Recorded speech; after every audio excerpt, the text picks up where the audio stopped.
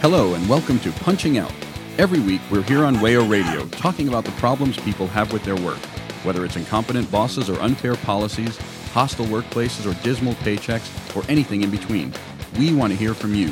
If you'd like to share your work problems with us, email us at punchingoutwayo@gmail.com and let us talk about them. Tune in and punch out. Your boss isn't listening, but we are.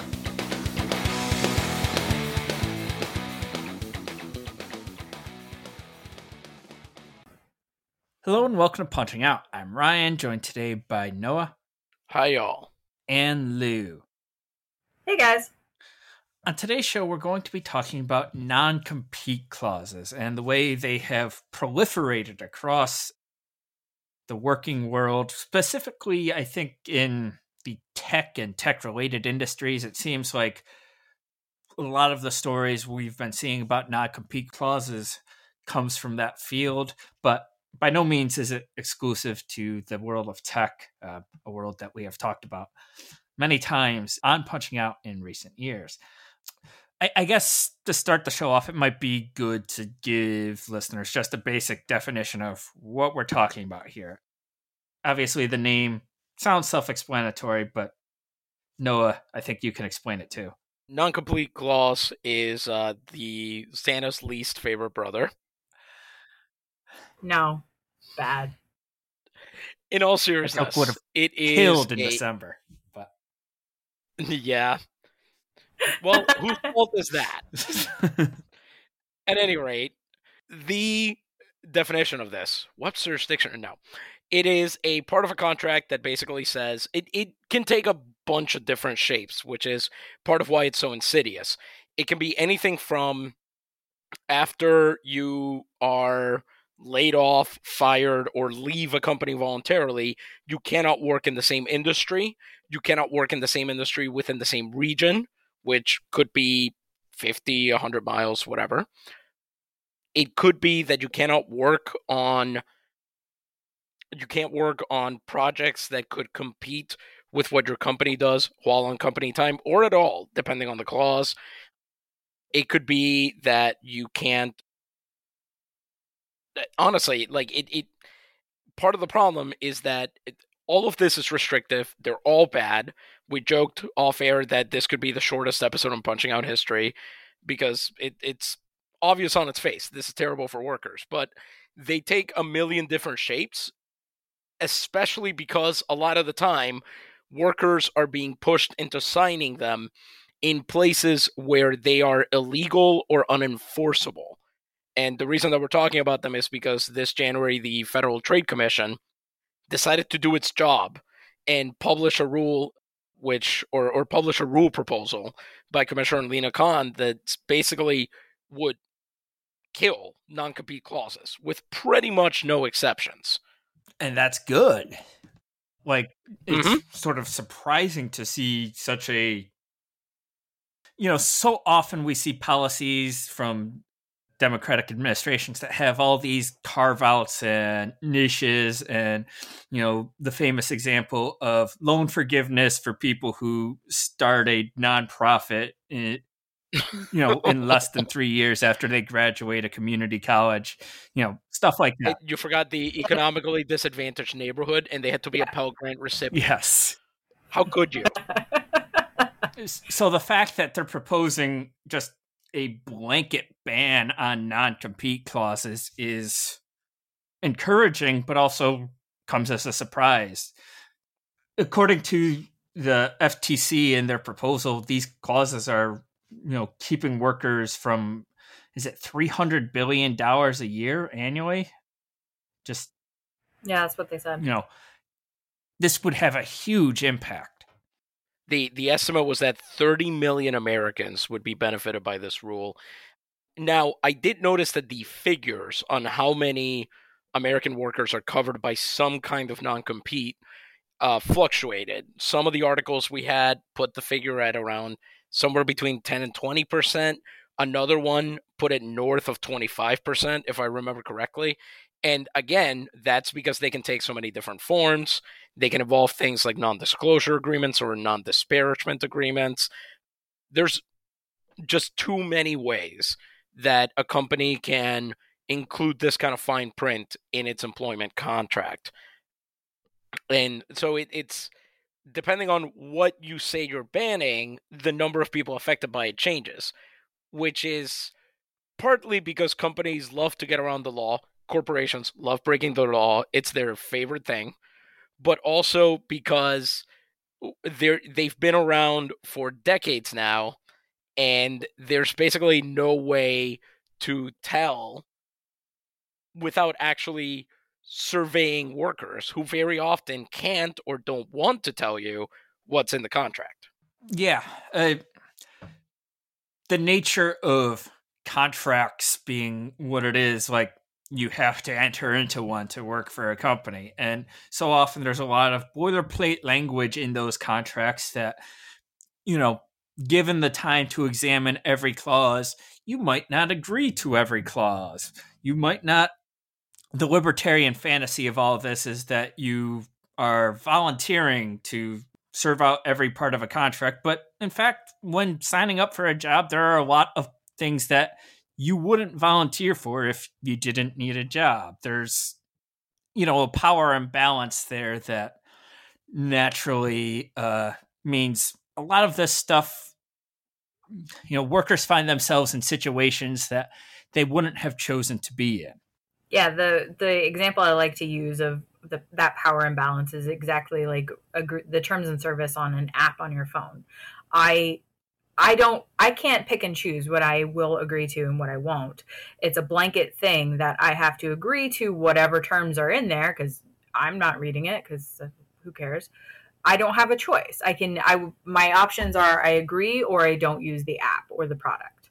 That's it. And that's exactly how it works in the labor market, where you really don't have that much leverage, especially if you are on an immigrant visa or this is your first job or anything like that. Interestingly, a lot of these non-competes tend to, they do affect the tech industry, but they also affect CEOs. So the fact that CEOs and the people with the most power in the quote unquote labor industry also don't like these non-compete clauses because it limits their options. It should be a huge blaring signal to anybody else that this is not a good thing and we don't like non-competes. Well, most importantly, it limits their compensation, which means that this is an issue that will be solved sooner or later, because you can't deny people who do nothing but drink coffee and go to meetings all day the money that they haven't earned. So just so everybody knows, a little bit of hope. CEOs are mad about this, so something will be done. It might not be good, but it'll get done. Also, I wanted to mention the terms and services thing is a particularly apt comparison because some of us, and by some of us I mean me, didn't even see a full contract when we were hired. It was my first job, and years later I discovered that what I thought was my full contract was not my full contract, and there was a bunch of fine print that I had not been shown. We don't have a union. We don't have any. We couldn't pool our money together to hire a lawyer to look over stuff. I think eventually we did find somebody to do it, but basically for several years we had to fight our workplace just to have a contract that was available because they kept insisting the employee handbook was basically in place of that, which, by the way, it's not. That's not how that works. Yeah, I'm pretty sure it's illegal to make an employee handbook any kind of version of a contract. I'm pretty sure that's illegal. Yeah, side note. But enforcement is 9/10 of the law. And if you don't have the power to enforce that on your employer, which most of us don't, then so be it. Actually, this also gets to something I had been thinking about, which is that for me personally, this is like the third tech episode we've done in the past month or so. Not the past month, past couple months maybe. But, well, the reason that companies are kind of willing to negotiate on non-compete clauses and things like that, if you bring a lawyer to the table, which I realize is a big requirement up front, is because they know that there's a tight labor market. And so you can't always guarantee that you're going to be able to find somebody else to fill the position if everybody knows that you're going to tell them, no, you can't work on your indie side project on company time. And when workers get paid that much, expect that many benefits because that's what they've gotten, and they are able to negotiate their way out of terrible clauses, and they brag about it online because they do. Sometimes it is pretty hard to think like, yeah, but that's still an issue. But the thing about it is that it is, because not only does it trickle up to CEOs, but this to me is evidence of creeping neo-feudalism. This is companies realizing that their commitment to the free market no longer works if workers are aware of their power as a labor force. And so now they have to go back to, no, actually, you are now bound to the land. This is, well, I was going to say Dune, but with computers, but that literally doesn't make sense. Yeah, I think Dune has computers, bud. It does not. That's the whole, they had a whole war about this. What are you doing? I'm not going to weigh in on matters of Dune. That's not my area of expertise on this show. One of the articles we read in preparation for this episode comes from Vice, and it focuses on workers in the video game industry. It's headline, How Restrictive Contracts and Stifle and Control Creativity in the Video Game Industry. Author is Patrick Klepek. And it focuses on workers in that industry who would like to be able to do stuff on their own time or do stuff for their friends, but feel that the contracts they've signed to work for the companies they work for, places like Ubisoft and EA, who make up large chunks of the video game industry, if those companies chose to enforce those contracts, chose to enforce the letter of those contracts, they'd be in trouble doing something as simple as, helping a friend, sort out his code for a project. The level of restriction is that intense. Something like a favor could, in theory, violate these contracts. And Noah, as I think you noted in the tech industry, if you come to the table with a lawyer, they might back off on some of this stuff because some of this stuff is technically illegal already. But a lot of workers don't have the time and money and effort to bring a lawyer to the table. They don't want to have that fight and have to deal with the consequences in the interim. So the video game industry, something we've talked about on Punching Out before, this is white collar work. These workers are well paid in comparison to a lot of other workers, but nevertheless, they are under the thumb of contracts like this that prevent them from following their passions, following, the things they want to do, even outside of their own time. To the point of what you said about these things happening, or these non-competes showing up even when they're illegal, the protocol article, Text Non-Compete Agreements Hurt Workers and Anger Some Lawmakers, by Megan Rose Dickey, mentions the rate at which non-competes happen in illegal jurisdictions like California is the same as the rates of non-competes in other jurisdictions where they're still technically legal. So Silicon Valley people and companies who know that they can't do these contracts still put them in because of the incredible imbalance between workers' rights and knowledge and the company's rights and knowledge, or power and knowledge, not rights. Just making it illegal doesn't necessarily stop them from happening. They just can't really enforce them. So they're relying on workers to self-enforce on that. Yeah. And to be honest, as a worker, as an American worker, given the zero education that you are given under labor rights, it's not surprising that people agree to these, even in California, where they're illegal, or Washington, where they're restricted. And this is why the FTC action is good, because it's a blanket ban. And it's basically the FTC commissioners, the Democratic commissioners, saying, you took this way too far, so we're just going to take the toy away. You went way too far on this one, so it has to go. Because you do get the sense that even the kind of presidency that has Jenna Bruzzo as NLRB general counsel and sends her to roast a bunch of restaurateurs for presumably like half an hour, even that presidency probably wants to find a golden mean, a way to work with the kind of industries that do this. But the problem is that, one, a lot of tech industry people are libertarian chuds that are fundamentally opposed to working at all with any kind of democratic administration. And two, my guess is Joe Biden really hates tech people. And between those two, this is an act of pettiness that might actually help the American worker, which is why I have to be all for it. There's a point that sometimes gets made in debates over like welfare systems and public benefits that, you could in theory design a system such that nobody who isn't over a certain threshold is receiving benefits. You could do the means testing and create, the ideal system in somebody's mind.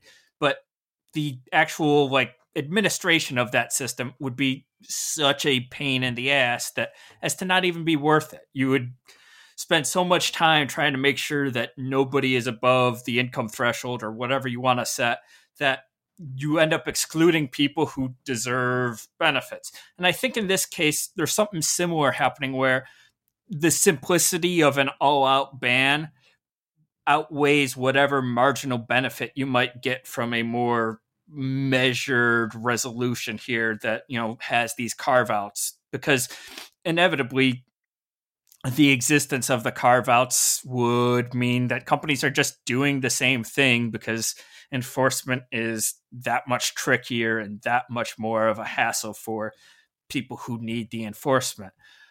I want to quote a bit from this Vice article just to give, listeners some specifics as to the sorts of things we're talking about here. They quote Scott Hartzman, a developer with a specialty for MMOs, which is games like World of Warcraft, for example. Quoting from the article, Hartzman told Waypoint about a situation early in their career, right out of high school, where he'd worked with a developer for a handful of years before feeling burnout. This was a moment in time when he was a, quote, broke college student where every dollar earned is going straight into tuition, rent, or ramen. After leaving, he joined up with a friend's company, and it wasn't more than a week before a cease and desist showed up from his previous employer. The letter was informing me that I was in direct violation of my non-compete with my former RPG company, said Hartzman, by helping my friend with his poker and chess communities. And further, that my profoundly broke self and my friend and his company would be sued in whichever jurisdiction it was that was in a different state if I didn't stop immediately. He's not rich. I'm far from rich. A fight is out of the question. I did ask the company if I could be released from it, or if they could understand how it didn't imply. The response was, no, if we can't have you, then neither can anyone else. Remember, you agreed to it. Which is just a monstrous example of lawyerese, a monstrous example of litigating your way to power. I don't even know what to say to that situation. I'd say it's bad. Yeah. I mean, that's the simple. That's what it succinctly. I mean, we used to have, until the HR listserv figured out that I was on it and stopped sending emails, we used to have an entire series of episodes covering this exact kind of thing, but from the positive, like, ooh, let's all conference about how we shouldn't have to train employees anymore, or how you can take advantage of every loophole in contract law to make your employees work longer, or how the only people who should be worried about ICE are employers with a capital E. This is the kind of stuff. What's happening here is that this is finally becoming something that's reported on, because they've always talked to each other about this stuff. I know there are some jobs, for a while there, it was like on vogue to not allow, you couldn't give references for employees who left the job. And I work in a school because I'm a teacher, 20 minutes, Whoa. 53 seconds. And historically, in the education market, you do that. You give references or recommendation letters the same as you would for your students when they go off to college. Because oftentimes, the job of teaching is so subjective that the only way you're going to know, hey, we're getting a good egg, is if somebody puts in a good word for you. And then we got a new human resources person a while back who had come entirely from the world of healthcare and corporations and decided, no, screw that. We're not doing that anymore. And that was a direct attack on the prospects of everybody working there if they wanted to leave. That was a way to lash us to the building because it would become that much harder for you to find another job. Of course, that person could have known that the pandemic was going to happen and, teacher shortages were going to happen. And so it would have, many of us had no trouble finding other work anyway. But the principle was bad.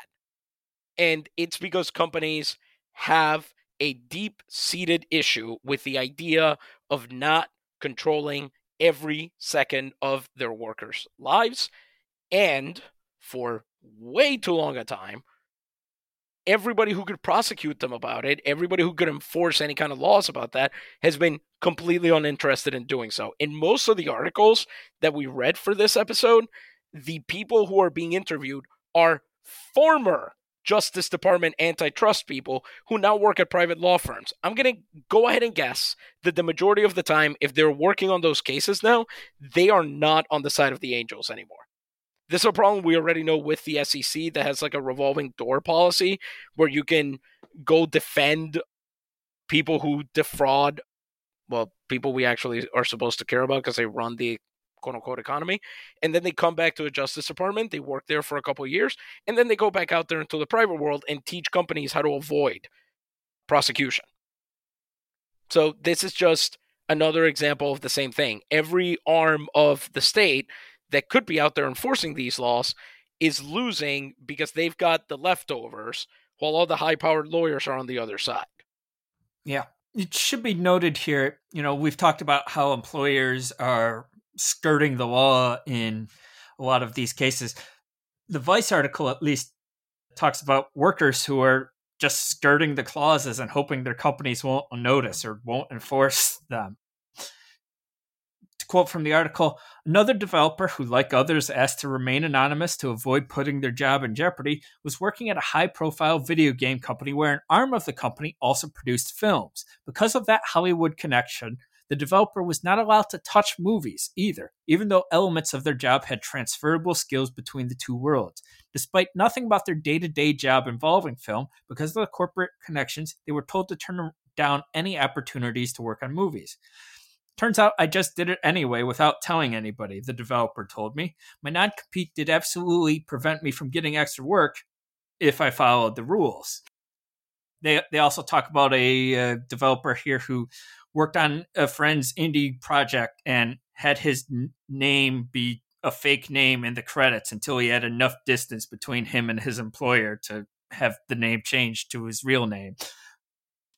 It's good that they are able to sneak around these clauses in this way, but it seems like a lot of effort, and we shouldn't be making workers put in that extra effort to do what they want to do on their own time again.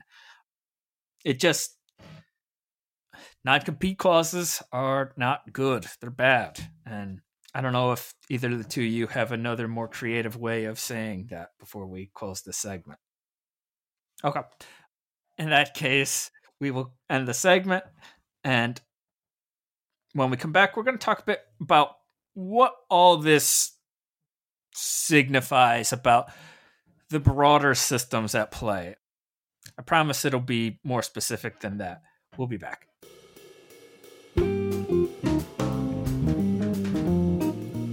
You're listening to Punching Out on WAYO-LP Rochester. If you'd like to continue slacking off, you can find all of our past episodes on iTunes and SoundCloud. Remember, your boss isn't listening, but we are.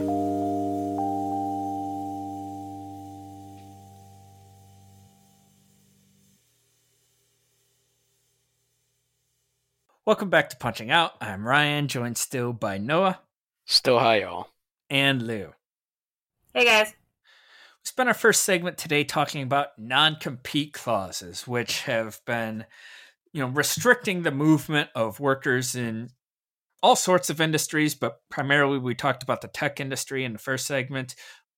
Actually, there was a bit we failed to get to in that segment. The Economic Policy Institute in 2019 tried to take some measurement of, who all these non-compete clauses are affecting. And at least in their sample and their study, something like 25% of workers with just a high school diploma were, at a workplace where people were having non-compete clauses in their contract.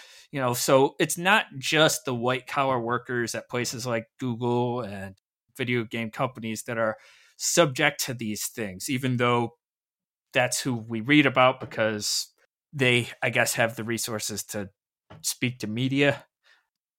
Another thing that we didn't quite touch on in the first segment because it's a little tangential, the NLRB recently overturned a 2020 ruling that it had made during the Trump era about severance agreements and what companies were allowed to place in those agreements in exchange for workers getting severance pay.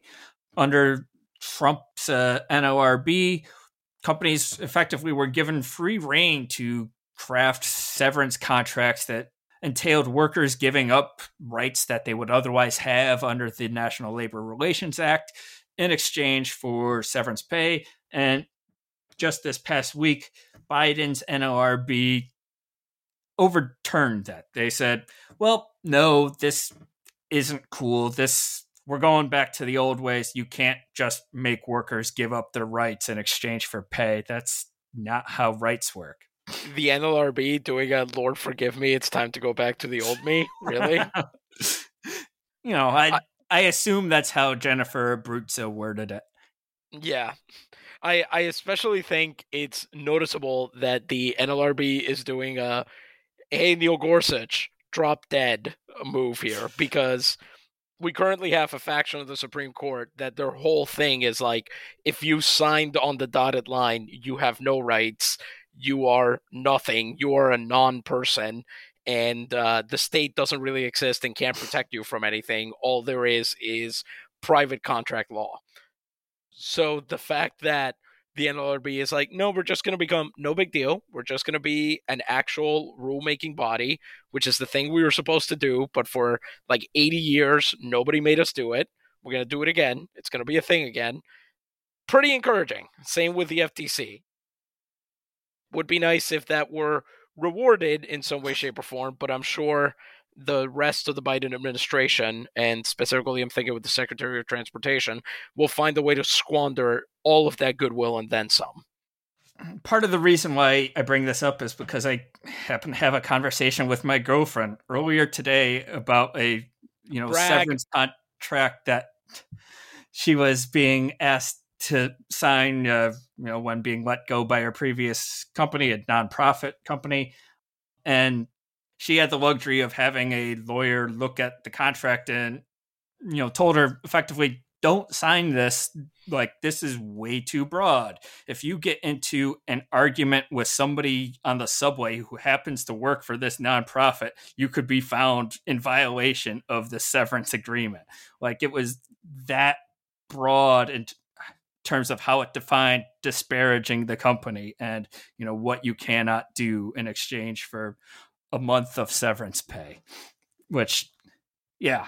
And the way these work and the way non-compete contracts or clauses so often work is that companies kind of expect workers to not go to those lengths of actually looking into them. They kind of expect that a certain amount of intimidation or like you're going to need this severance pay will result in workers signing on the dotted line without actually looking into what that entails. And so a lot of this stuff just kind of slips by without being noticed because, well, for a lot of people, what are you going to do? Got to work somewhere. Well, that, and we are in a country and in a cultural moment where a lot of people are not just unaware of their rights as workers, but like perfectly happy to hand them over to companies. At most, they might say, oh, yeah, I got screwed by that company or at that job or whatever. But people are so, and we've talked about this on Punching Out a million times at this point, but it is absurd to me from an outside point of view, culturally speaking, how different people's attitudes are when the government tells them to do something versus when a private corporation tells them to do something, especially in an era where we all seem to know deep down that the balance there is definitely in favor of the private sector. It is very strange to still see people kind of thinking, no. This might suck, but this is just the way that things are because I'm a worker. This isn't like, if the police or the health department or the DMV or, I don't know, a crossing guard tell me what I can't do. This isn't the same. This is my boss, and they obviously would have some measure of the best interests of the economy at heart. And they don't. What they ultimately care about is control. That's it. Lou and I had a conversation where she asked me to fact check, because one of my degrees is in medieval history, whether a non-compete clause is like serfdom. And I'm not sure that it literally is. I'm not sure that you can make a complete analog there. But I can say that it represents the same exact kind of spirit. These are companies cannot deal with the possibility that you own any part of yourself. They were willing to do the free market thing as long as it meant, it was the free market means you should shut up and not unionize because then we'll outsource your job. The free market means that we'll support civil rights when white workers are largely empowered to argue for their rights. So we're going to start taking advantage of workers that we can introduce into a labor market to sort of push back on that.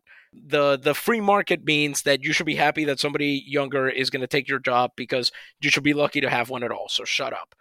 The moment that it became clear that there is a chance, a growing wave of worker solidarity, which has been very incremental for decades, but the fact that you slowly had more and more generations who were willing to say, no, actually, I want more out of my job than I want my rights. I want a job that treats me like a human being and not a cog in a machine. The result was, no, actually, we hate the free market. We've hated it this whole time. We don't like competition. We actually just want to control you. Right. And I think you're smoothly segueing into what was supposed to be the point of this segment, which is talking about, so much of what we hear about capitalism and about the capital E economy is that it relies on competition. Competition is supposed to bring out the best for everybody. Companies compete on price and workers compete on what they can do, and customers get the best. Everybody's happy at the end of the day. Rising tide lifts everybody's boat. What could go wrong? But as I think these sorts of instances illustrate, competition isn't actually the priority. It's, it gets talked about in arguments. It gets used as, the rhetorical reason why all of this is supposed to work. But it's not actually the priority of the people who make the economy run. It's not, capitalism is an economy that is run at the behest of capitalists, and they are not particularly interested in competition. They, in their world, they would be the only companies in their industry. They would be, completely dominant. Every capitalist would love if they had a monopoly, because why wouldn't they want that? That would be what's best for them. That's in their self-interest.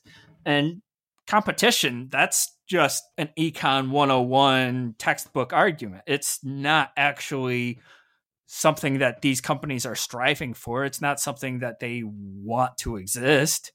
That's exactly right. Like it is. I'd even go so far to say that competition is not the point in Econ 101, because if you look at microeconomics, basically the whole point of it is to create a product and in a situation such that you do not have to price based on competition. You can price based on the flavor of your toothpaste, the fact that you offer heated seats versus the other guy. Like you're not competing based on actual competition. You're creating a monopoly on your thing. Noah's looking a little confused, but that is exactly the point, is you're trying to create non-price competitiveness. so that you can create your own little micro monopoly within that thing. That's the whole thing behind brand loyalty and recognition, so that you don't have to specifically compete with other things because I'm only a Coca-Cola person or I am only a Pepsi person. That's the whole point. And they say that, like, that is one of the first things you learn, is that you cannot sustain a business if you are competing on price. You can't do it. And so that's why things like grocery stores and agriculture have such narrow margins, to the point where they are basically not profitable for the average person. You have to build it up so that you are the only person. That's the only way you will make money. So yeah, competition is not how it actually works. They want to sell us on competition, because that's how we give them all of these powers in order to create situations in which they're the only product or only company to work with. Which is particularly interesting in light of the fact that a lot of corporate-funded educational projects are, in fact, pushing collaboration instead of competition. It's not solidarity, mind you. That obviously it's never going to be that. It's collaboration. You should all be good little worker bees together while we run the world for you. Yes. And tell you what to do. Collaboration versus competition, that's just called a cartel. When you're in the business world, that's what it's called. Yeah. It's getting, because we do often talk about the idea of, like school schedules and whatever being a way to get people used to waking up at a certain time, going to work, and then coming home, like a routine. Homework being a way to get kids used to the idea that you take work home, that kind of thing. And some of those are very defensible and some of them are less so. But the major point of it is, this is one where I've always been like, but why would somebody like, I don't know, Bill Gates, the Broad Foundation, that kind of thing, why would they be interested in collaboration as a thing? Because that's where you develop like group instincts. That's where you develop the ability to sort of communicate and complain about things and so on. Why would you ever want that? But the fact is that they are encouraging that for very specific subsets of students who are then going to become the leaders of local and state and so on cartels, the people who are going to lead these businesses and see it as natural that actually, no, the same few families control everything. So, yep, exactly. Again, aristocracy by any other name. And I guess where this ties into the discussion we had in the previous segment is that, well, these non-compete clauses are explicitly like a barrier to Econ 101 efficiency. Like, you're not getting the maximum efficiency out of the market, out of the industry, if a worker isn't allowed to go to another company to, ply his trade. There was an example in the Protocol article of, worker who had to wait 18 months before they were allowed to work for another company in the same field because that's what their contract stated. That's not something that is in the interest of efficiency, because efficiency isn't the point. Efficiency is the buzzword that gets used to tell you this is what capitalism produces. Efficiency is maybe at best a byproduct, but it's extremely not the point. Yeah, it's a byproduct only in like circumstances where you've failed to do your job as an actual business owner. Another example of when efficiency for thee but not for me is in rents, for example. Because I remember when I took Economics 101, it was with this absolute chud of a professor who was really trying to sell us on the idea that rent control was a bad thing because it meant you were inefficient in your renting market, and that you were really creating housing shortage because you weren't hitting your supply and demand point exactly right. So that was bad. But it's funny how landlords get really upset when you try to put limits on how many units they can own so that they can set the price to whatever works for them in a monopoly situation. So, yeah, they don't really care about efficiency in that point. They really don't. They only care about making money and guilting everybody else into giving them money. And in terms in particular with some of these non-compete contracts in the tech industry and in creative industries, I guess is what I'm saying, because this is something that we talked about with AI art houses, that they don't often, some of these artists are very lucky if they ever get like a QuickTime video of their work. Sometimes they have to pirate their own work off the internet so that they can cut it together for a resume, which is something that, and some of the developers in the developers in the Vice article mention specifically that if you treat people well and you create an environment where they want to come to work, then you don't need a non-compete. But of course, nobody wants to do that because that takes effort. And all of the effort is supposed to be on the side of the worker. But the other thing about it that strikes me is that multiple of these articles mention the fact, either because I think the FTC mentioned it or because some of the developers or firms involved mention it, that companies use the defense that they need non-competes because of trade secrets, because of IP sort of regulation. But the thing about that is that there are already laws on the books for that. And banning non-competes wouldn't stop you from subjecting employees to non-disclosure agreements and things like that that would prevent them from sharing trade secrets with a different company, and that are much more widely enforceable in that regard. And here's the thing. Those are also bad because from a supposed capitalist point of view, those should also be considered bad. Because what you want is a vibrant marketplace full of ideas and, again, competition and people inventing things and taking their talents to other firms where maybe they improve on them. In the history that we learn in school and outside of it, of how things get put together and improvements and all this Whig progressive history stuff, it's always based on this idea that people just kind of, things just got better as people developed their skills and talents and sort of invented the better mousetrap every time. And what we know, if you've had a job, is that actually nobody cares about that. No person who has ever run any kind of company like this has ever cared about that. Thomas Edison did not care about that. All he cared about was taking the credit for what his employees were doing. It's the same exact thing in the tech industry. It's the same thing in art. It's the same thing in healthcare. All of these things are covered under this IP regime that is basically built to take credit away from the people actually doing the work and slap it on, what is it? Like, I don't remember the name of any of the VFX houses because they keep disappearing, or whatever video game company you work for or tech company you work for or a big pharma giant you work for, they're the ones who are going to reap all the benefits. You're lucky if you can parlay that into another job. Yeah. It occurs to me now that I'm almost positive I was made to sign a non-compete clause when starting work at my current job. I don't remember the specifics at this point, but it involved, if I would be able to start a company in the same field within, New York City, which is a very large place.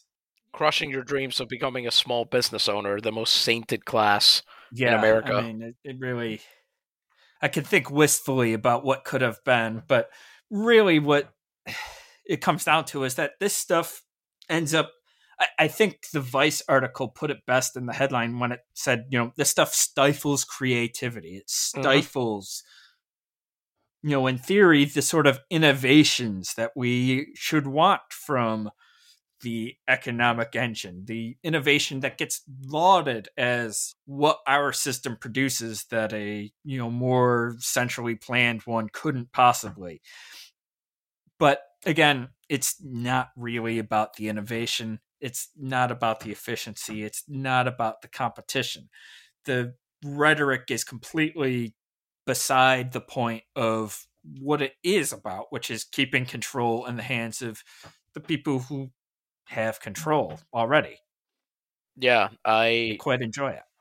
Yeah, they do. Because it's less work for them. The threats, the intimidation, all of this stuff, what it means is that they don't have to worry.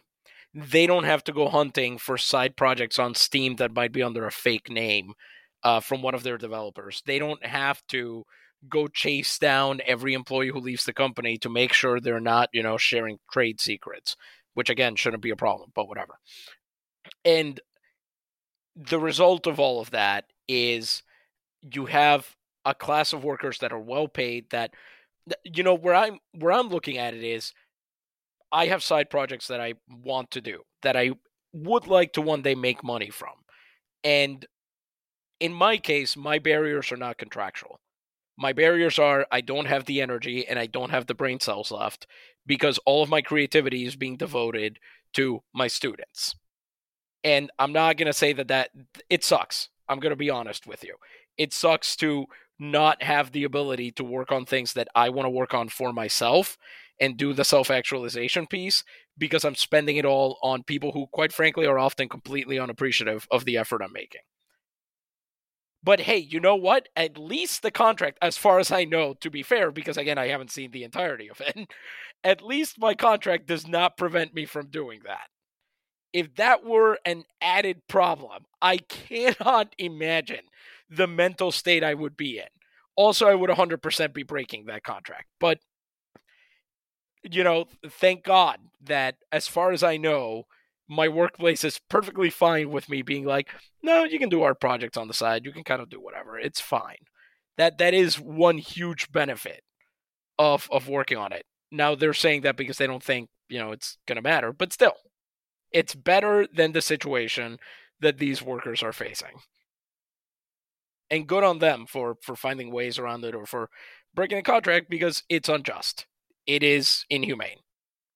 We have enough problems with all the different ways in which we're losing artists and talented people to all sorts of prejudices and all sorts of barriers that we put in their way.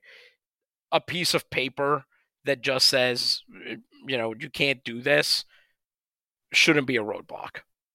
We should take a break here because I have to take a little time to examine, the Punching Out co-host agreement and see if Noah and Lou are violating it by working on other projects when they're not doing this show. But when we come back, we're going to try to put a bow on this episode and talk about, well, if competition isn't the answer and collaboration isn't quite it either, what is? How can we make things good? We'll be back. You're listening to Punching Out on WAYO 104.3. You can subscribe to the show or listen to past episodes on iTunes, SoundCloud, and other podcast apps. We are also on Facebook and Twitter at Punching Out WAYO. Now back to the show.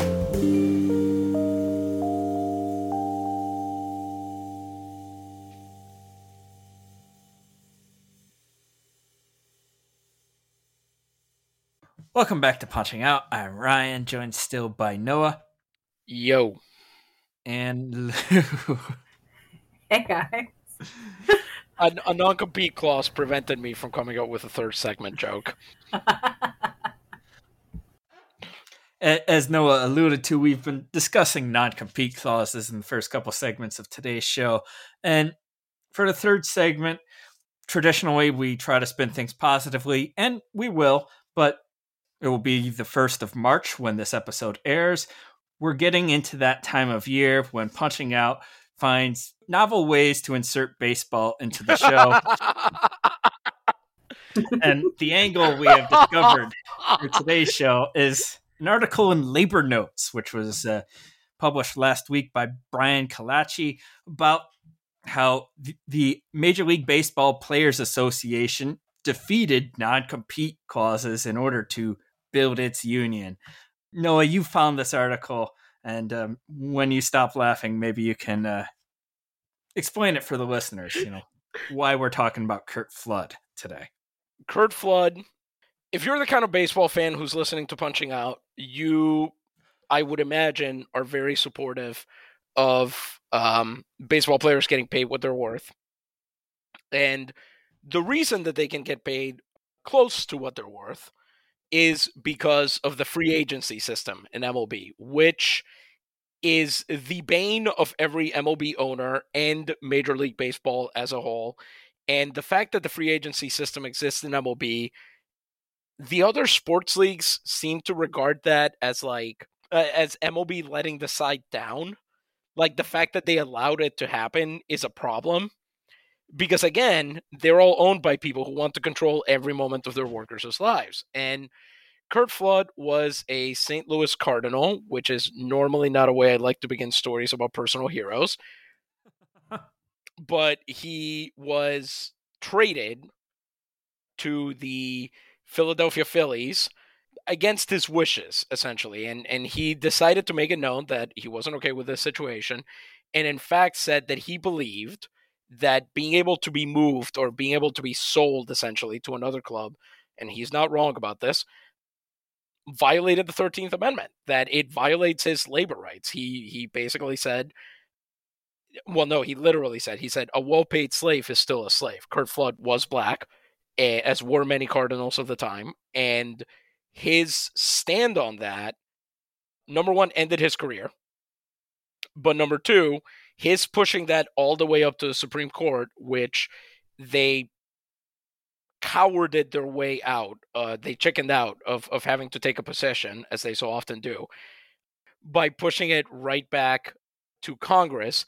And then Congress basically also kind of sidetracked the issue by just reaffirming baseball's antitrust exemption, whatever. What ended up happening is that a few years later, after Flood lost his career and the Supreme Court case, standing up for labor rights, the union basically forced the owners to come to the table and agree to have grievances settled through an arbitration process. And when two pitchers, Andy Messersmith and Dave McNally, they ended the year, and they had decided their contracts were up. And I realize now that I've gone this whole time without explaining why this was such a big deal. Teams used to have this thing called the reserve clause, which basically meant that teams owned your labor rights, and they were the only ones who could buy or sell them. You did not own them yourself as a player. And so, according to owners, they did this in perpetuity. They had this right in perpetuity. So it didn't matter that their contracts were up, Messersmith and McNally, their team still owned their rights. They could not sign with another team without their previous team giving them permission. That's a non-compete clause. And because of the collective bargaining agreement, the Players Association, led by Marvin Miller, who had been an economist with the United Steelworkers, took their case to an arbitrator named Peter Seitz against the owners, who basically said, no, the reserve clause should exist. And Seitz basically said, okay, what justification do you have for this? And the owners went, we're rich. And Seitz said, yeah, you still have to sign a contract. So actually that it doesn't work that way. Like, occasionally you still have to abide by what you put your signature to. And the owners went, what? And free agency was born out of that moment. By the way, the owners fired Peter Seitz in an obvious act of spite for ruling against them. And the result is that we have the free agency system that we have now, which has a ton of issues. We've talked about them on Punching Out several times, but it is infinitely preferable to the era when baseball players were forced to beg for their team to release them from a contract. And they did that through the power of a union. So as is often the case on Punching Out, guess where we ended up? One thing I like about this Labor Notes article is this paragraph here. Quote, Flood and the Players Association did not attack the reserve clause on the grounds that it distorted a blackboard model of perfect competition, as many economists do today. That might be sort of similar to the second segment we just had on today's show, talking about how these clauses are not really in the spirit of competition that we're told pervades our economy. Continuing from the article, rather, they emphasize that non-competes deprive players of their basic rights to autonomy and self-determination. In a letter to Baseball Commissioner Bowie Kuhn, Flood wrote, I do not regard myself as a piece of property to be bought or sold. This is, you don't have to be an economist to get that argument. You don't have to, point out the hypocrisy of econ professors in order to make that argument. This is just basic human rights. So tech workers are human too, which is why they should be able to freely associate with who they want to work with, and they shouldn't be beholden to working with one person. I'd say they've been very fortunate in existing in a niche for as long as they have, that has been largely exempt from a lot of the other labor issues that other industries have long been subject to, like factory workers and everything like that, because of the overwhelming attention that tech has had on the modern economy and the current economy. But they are still workers. They're still people, and they should be able to work for whomever they want. And one of the ways the major way to achieve that, like with everything else in this country, because we've been talking about it all episode, the only way that workers have been able to fight back against non-compete clauses, against severance agreements, and so on, we don't have the oodles of money that everyone from baseball team owners to tech overlords to VFX house founders have. What we have is each other. We have the people. And if we collectivize, as many places are doing, and as I think really terrifies a lot of these bosses, that becomes, like with Curt Flood, like with MLBPA, that becomes the vehicle through which you can fight back against these things. Because there is a point at which this is a question of fundamental fairness, of fundamental human rights, of fundamental justice. People cannot be denied the right to self-actualization, which is what creativity is, which is what working on side projects is, which is what your control over your time outside of work is. And there has been such a huge effort to change cultural norms so that we don't think of our own time as belonging to us. And this is part of it. But I think tech workers have finally realized that no amount of higher pay or slides at the company building, or what was that one weirdo, the race car when you walk in, yes. when the workers were coming back from the office, they finally realized during the pandemic that none of this is real, none of this is a tangible benefit. What you actually want more than anything is to do what you want to do with your own time, and that is the correct thing to want. So to do that, they're going to have to, it's corny and it's repetitive, but it's also true. They have to have solidarity with each other. They have to unionize. They have to take control of their workplaces. There is no substitute for that. Yeah, that's all well put. We're running up against the hour here, which means I have to allow Noah and Lou to do their side projects. Apparently, they have to feed themselves, I guess. So I'll free them and you, the listener, from hearing us more. For this week, I'm Ryan. I'm Lou. I was Noah. And this is Punching Out.